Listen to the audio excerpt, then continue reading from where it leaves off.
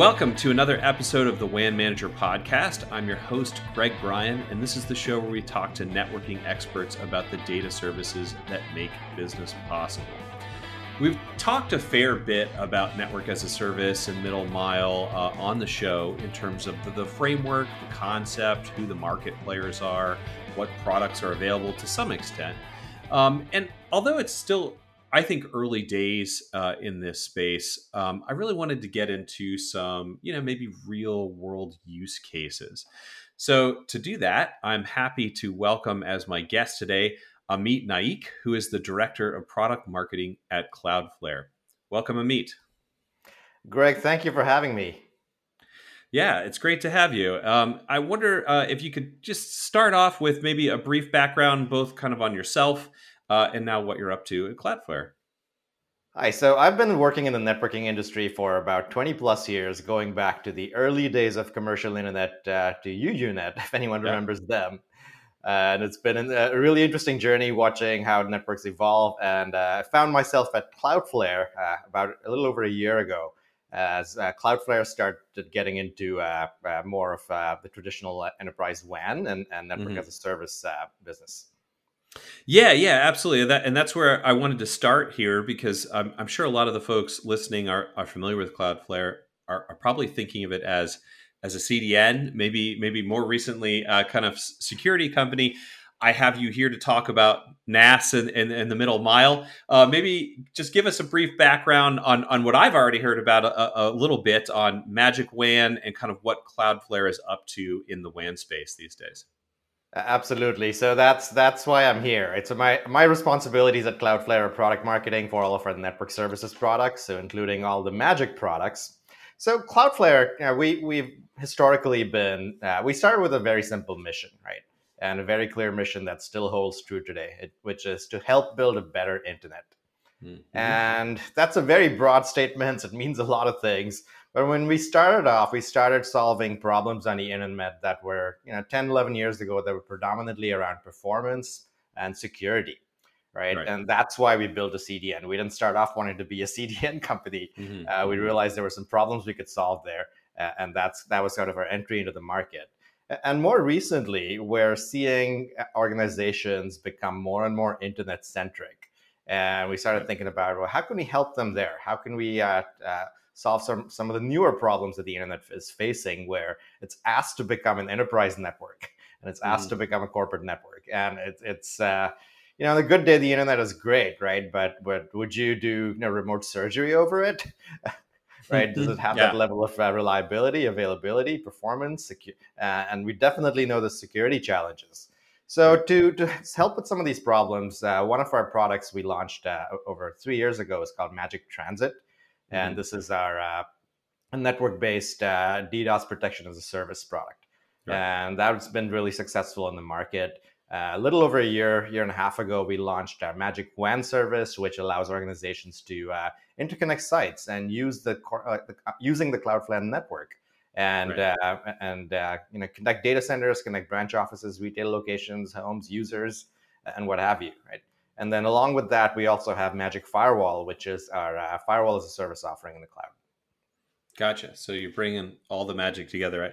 I got to, before I dive in, ask you, didn't you guys used to have that wall of lava lamps for generating random numbers? Is that still there? Guess what? It's back. So as with most folks, we've had some changes in the way we work. Right. So we took advantage of the little pause over the last couple of years and renovated our office. So it wasn't quite there for a while, but it just came back beginning of the year. Everyone's really excited about it. So I love it. If anyone's ever in San Francisco and Townsend Street, stop by, give us a shout, and we would be happy to get you in and take a picture. Yeah, absolutely. I know I've seen that picture online many times, and it always kind of gives me a chuckle, especially for your role-playing game nerd, random number generation, right? I like that concept. All right. So, I think it's really interesting, the sort of way that you phrase that, for bringing together the security aspect, like the Magic Firewall, the Magic DDoS, and the Magic WAN, right? All of that. And that if your original goal was making the internet better, all of a sudden the internet has kind of become the WAN for many people, right? So the broad use case for NaaS and other middle mile solutions, I think has been on a lot of network managers' minds, even if they have not yet made the kind of leap away from MPLS. It's certainly something they're thinking about, which is that, okay, well, I'm familiar with the internet, right? So am I going to do my enterprise applications over that internet? And in terms of, security, application performance, latency, that kind of thing. So Amit, one of the things I was hoping, you could help us out with today is just some real world use cases. You've had Magic WAN out there for a year and a half. What types of companies have approached you for these services, and kind of what problems specifically are they hoping to solve? Yeah, so if you look at the history of MPLS, right, MPLS solved a lot of problems for the way WANs were built, 10, 15 years ago, right? It solved the hub and spoke problem. You no longer needed like an N square mesh of tunnels. You no longer had to have star topologies, right? It was sort of any-to-any connectivity. Also came with really good gold-plated SLAs, right? You got your Right. three That's classes the of key. service. That's what's scary to give up, right? So yeah. Yeah. But if you think about it, last 10 years we've had this thing called SD-WAN, which is Mm-hmm. sort of the promise of, hey, no, you no longer need this ironclad network with gold-plated SLAs to do your business. You can use the internet. You can use redundant broadband connection and make more flexible, dynamic use of it, right? So, but we've seen some challenges with SD-WAN adoption. Migration's not, most organizations are in sort of some phase of it, right? They haven't fully Mm-hmm. gone there or in the process of going there, still have some legacy MPLS. So they're kind of living in this hybrid world.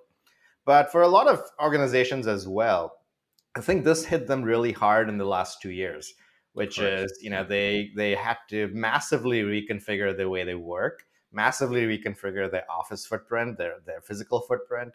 A lot of retailers had to shut down stores or move stores or consolidate them. A lot of organizations consolidated data centers, right? Right. And while as they were doing that, they had this thing called an MPLS contract that was locked in for 3 years Mm-hmm. that they were stuck paying for, even though they no longer had those physical premises, right?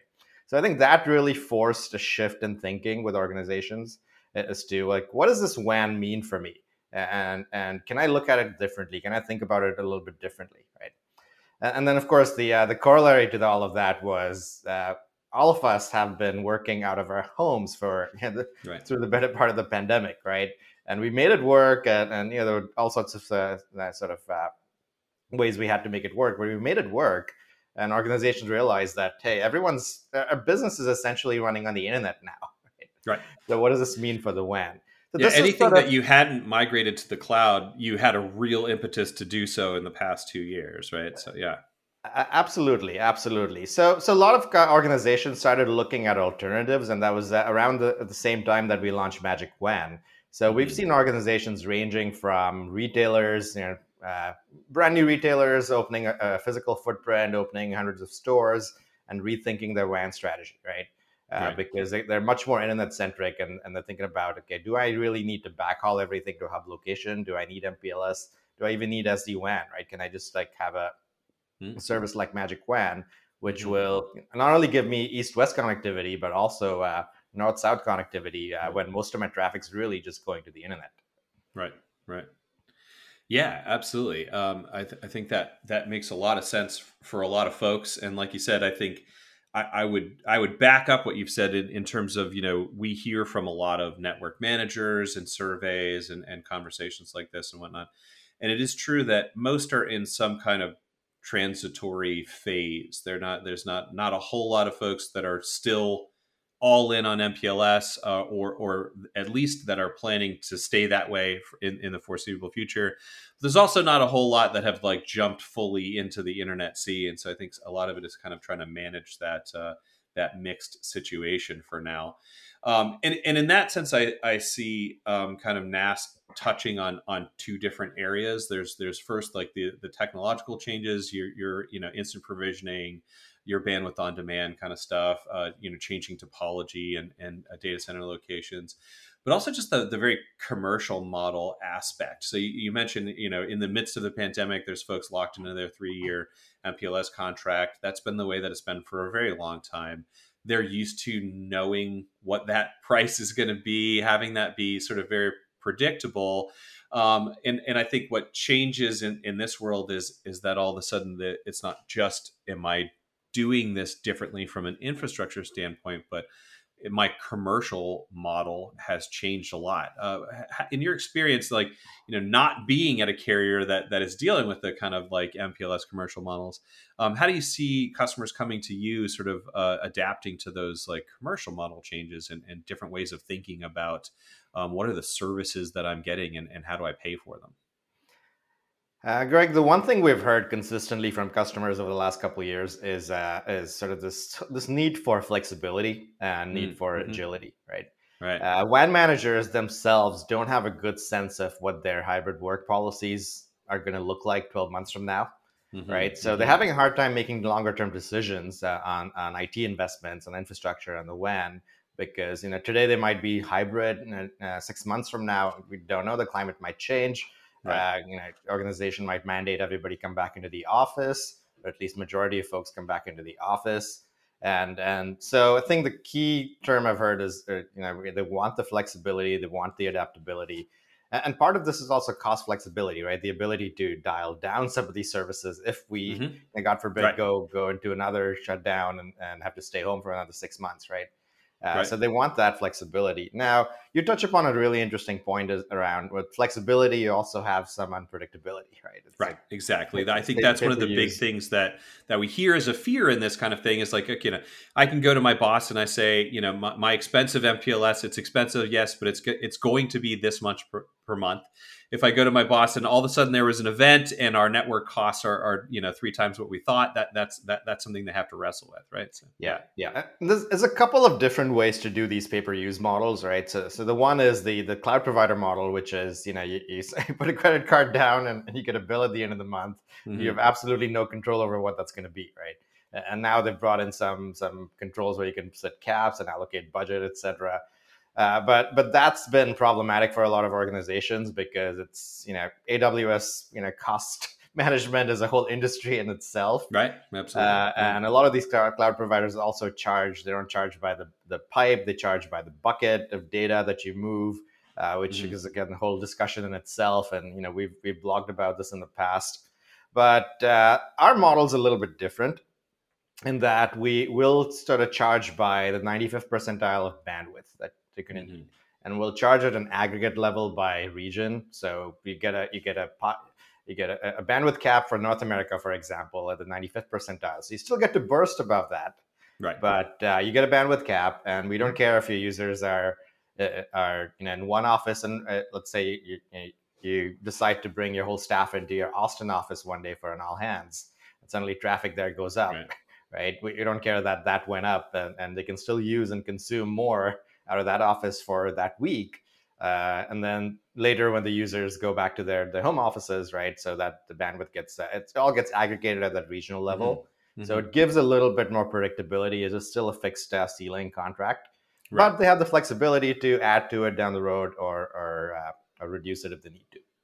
Yeah, absolutely. And that, gets us to the kind of thing you alluded to before, that the IT infrastructure team reacts to all of this. They don't drive any of it, right? So whoever in the C-suite is making these decisions about what the future of work looks like, right? Obviously I'm pretty strongly on team flexibility, right? And I can tell you, like, there's a lot of factors that go into that decision. Your WAN capacity is not one of them. Exactly. I mean, this has always been the case for WAN managers that out there in all kinds of things, even down to where do my data centers go. The WAN wasn't a part of that decision for a very long time. I think that part's getting better. Security, the WAN often wasn't even a hardcore part of that decision, right? So that's why I say that the IT infrastructure team ends up reacting to all of this. So I think that's why there's so much interest in this space. Is that if the last 2 years have taught us anything, it's that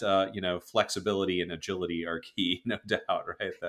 That things are going, the world is going to shift underneath your feet. And to your point, even when we do have some companies that might make the decision to send everybody trudging back to the office or whatever the case may be, the compute and the usage has changed a lot, and that's not going to go back to the way that it was, right? So people are going to have to be on Zoom calls or whatever, because that's what their clients and business partners or whatever are going to set up for them.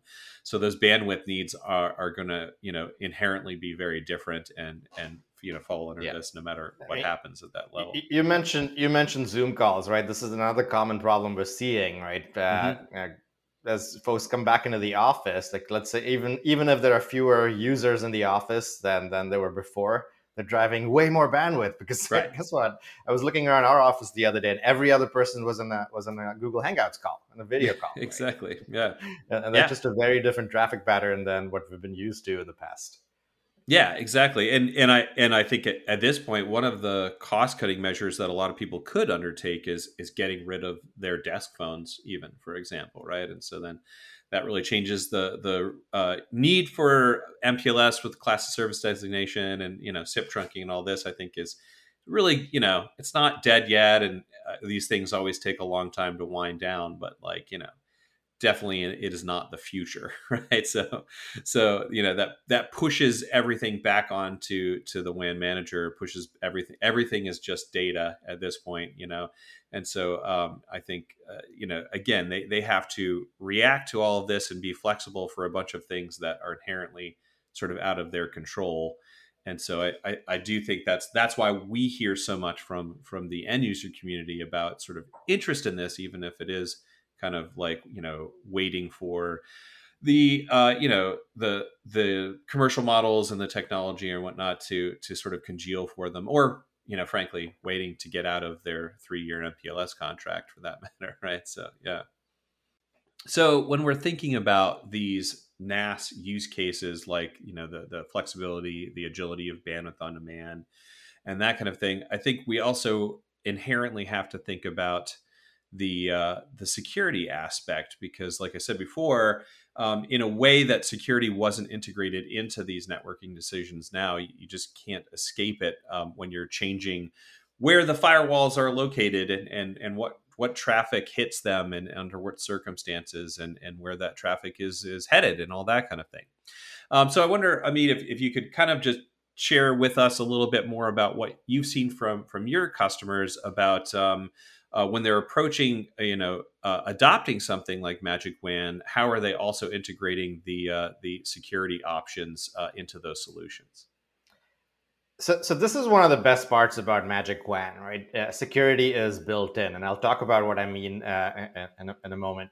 Mm-hmm. But we've been talking about the convergence of network and security for some time, right? So networks, WAN managers and network engineers are the ones that just made stuff flow, and then security folks came in and said, no, you can't do that, or you can do that, but you got to stick this firewall in the path in the middle so I can control the traffic. I can control what goes in and out. Route everything over here far away from its destination so that I can hit the firewall I already have, right? Yeah. Exactly. But if you zoom out a little bit and really think about networks 20, 25 years ago, right? They were kind of castle and moat, right? You had a private network where all your business apps were, all your business users were, and then you had the big bad internet, which was unsafe. And that just had a bunch of consumer sites and then between the two, you stuck a strong, big perimeter firewall, and everything went through that, right? And the way that informed WAN architecture is you typically took all of your remote sites, backhauled everything to 1 or 2 data center locations, and that's where you had your internet breakouts. Mm-hmm. Right? And that worked really well when most of your business apps, your mission critical apps were in that data center. You had to go there anyway, right? Right. But then over the course of the last 10 years, we started seeing more and more SaaS. And SaaS is really architected to be delivered over the internet. If you talk to the big SaaS vendors, that's what they'll consistently tell you to optimize performance. Just break out that traffic right from your branch, put it on the internet, and then we can, from that point on, ensure that you have good middle mile connectivity. We'll go peer with all of the ISPs. We'll make sure that path is good and healthy, and we can manage performance better. Right. We've seen that sort of advice come through for quite some time, but organizations are really struggling with this model from a security perspective, because now you start doing internet breakouts at each of the branches. you've just opened, I don't know, 100 backdoors into your network. Mm-hmm. It's not the way we're used to thinking and not the way we're used to managing security. And that becomes problematic. So Cloudflare, the way Magic WAN works is Magic WAN is part of a broader platform called Cloudflare One, which is a network and security platform that integrates all of the security services on the same platform. So we've been talking about SASE for some time, Secure Access Service Edge. So Cloudflare One is our answer to SASE. And the way that works is when you connect a site via Magic WAN, you get the connectivity, which is you get a connection into the Cloudflare network and your own private routing instance. But then you also get a secure web gateway right there that you can turn on. You also get east-west routing. You also get a cloud firewall. And all of this is managed through a central console, central policy base. So you're no longer managing 100 discrete devices or appliances. You're managing a policy rule base that's much more consistent and puts security back into focus rather than worrying about, hey, are my appliances up to date? Do I have the latest software? Is everything patched? Are my policies getting synced correctly? So those sorts of problems go away. You're just looking at one rule base that's synchronized across the entire Cloudflare network. And wherever the traffic hits, once it hits your instance, it gets applied that rule base. So you have a very consistent user experience no matter what location you're in. So we're seeing a lot of organizations come to us recently with hardware backlog issues, and they're looking to upgrade the branch firewalls, but they just can't get them for another 12 months. And with something like Magic WAN, they can use what they have right now. All they need is a device that can terminate an IPsec tunnel, and they can connect to Magic WAN, and then be able to use all of the cloud-native security functionality, offload all that work from the branch device.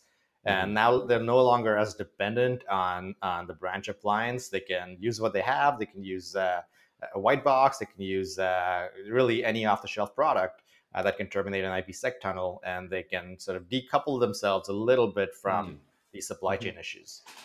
Yeah, that's actually kind of answers a question I had for you, which is essentially how are customers generally getting to you? So really, they're on DIA or maybe even a broadband connection, and it's an IPsec tunnel to get to your instance.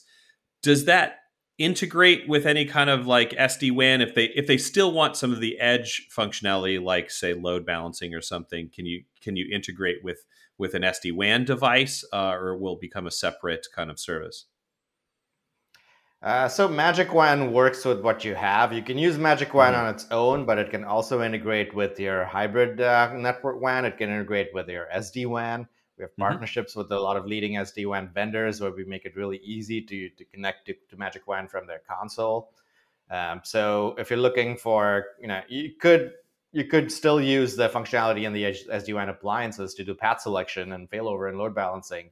Right. You could start off with Magic WAN being one of your options, but as you move more traffic over to it, you can then slowly decommission your legacy circuits or MPLS and all the other broadband circuits, right? So you can use Magic WAN over DIA using IPsec if that's what you have at the site. We also launched an initiative last year called Cloudflare for Offices, where we're going out to all the commercial real estate companies in the world and asking to put a Cloudflare appliance in the building so that you can actually bypass DIA and connect straight into Cloudflare. Interesting. Okay, so then you're not really even getting a DIA service.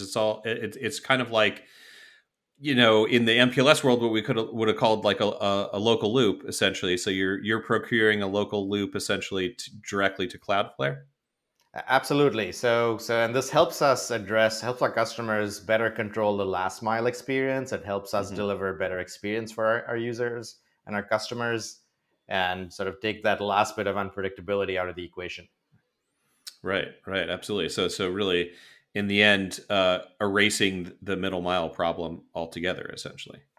Absolutely, and you've talked quite a bit about the middle mile and it's the importance of that, right? As we look at more and more internet-centric networks, and this is our way of sort of solving different elements of it. So we've focused a lot on the middle mile over the last several years, right? Optimizing the Cloudflare network. Our networks, spans over 270 cities across the globe right now. There's multiple data centers in many of these cities. We've been building it out for some time. We have our own leased fiber backbone in major parts of the world. and major traffic paths. So we've been investing in that middle mile piece, and then this is us going out to the last mile, going right to the user's offices. Right, absolutely. So that we have the whole end-to-end, last, middle, and first mile. You let go of the responsibility at the first mile, but you have the last mile and the middle mile taken care of, I guess. Right. So, yeah. Yeah, and the other thing to think about is like Cloudflare hosts millions of web properties, so a good chunk of the internet is on Cloudflare. So if your users are going out to, they're browsing the web, chances are one of those websites is on Cloudflare. It's on that very same server that the traffic hits, right? Right. So so the way we architect our data centers, it's really any service anywhere. So as soon as your traffic hits one of our servers, it gets routed, gets security policies in a single pass. And then it may need to go out to the internet website, which may be available right there. Mm-hmm. Yeah, this is something that we work through with enterprises a lot. From what we do at Telegeography, one of the things we do is what we call like the WAN geography benchmark, looking at your physical footprint, the footprint of your cloud on ramps, and all that. And it's something that is a little bit new to a lot of IT infrastructure teams out there, because in the MPLS world, that was essentially all your carrier's problem, right? So, and I think we're really encouraging end users out there now to think about the geographic footprint of their providers. And that's one reason I think I saw this as a really interesting sort of development of like coming from being a CDN. That was the whole point of being a CDN, right? Was that you were optimizing the geography of the internet in order to enhance performance for those customers. And that's essentially the same concept here, right? So that you mentioned your 270 cities. That is going to be, probably as close as you can get to most of the major business centers and whatnot that a lot of enterprises find themselves in, and that really, physical location aspect still really makes a difference, right? Yeah.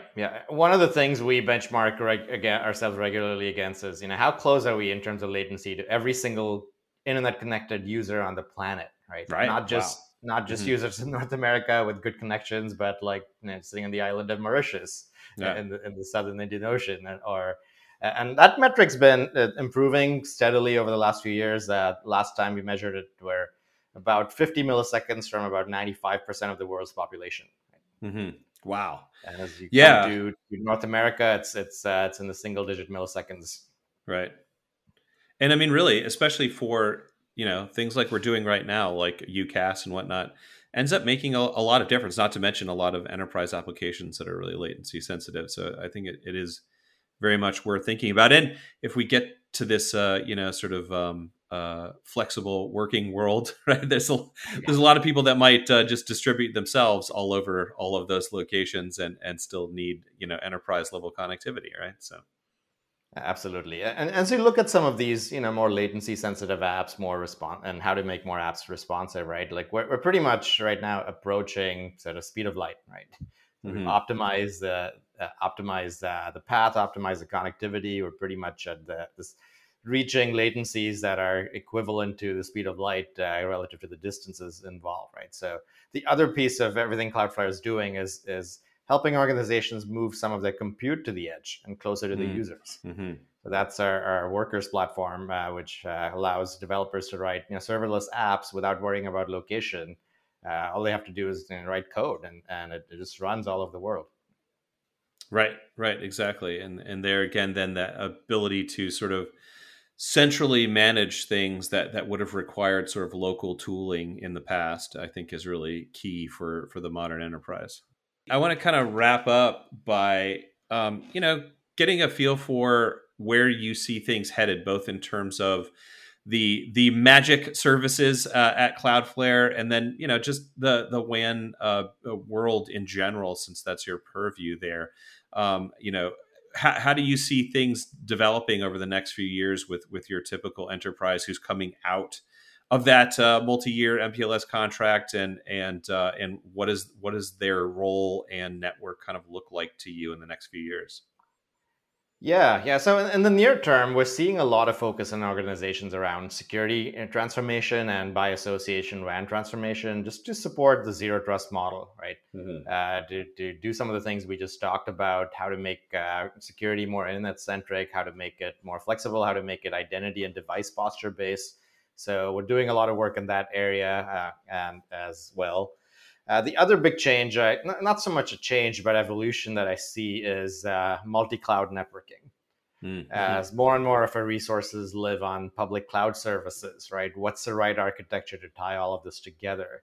Of course, Magic WAN gives you the ability to kind of connect VPCs and different cloud providers as well as hybrid data centers, but folks are still kind of working through the right architecture, the right model, the right management plane, the right operational model for multi-cloud and hybrid cloud networks.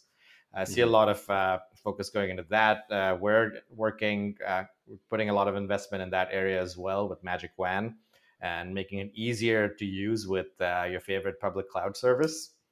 Right. And then we're also seeing sort of putting some investment in around optimization, right? So how do we, now that we've solved some architectural issues and security issues, how do we improve performance?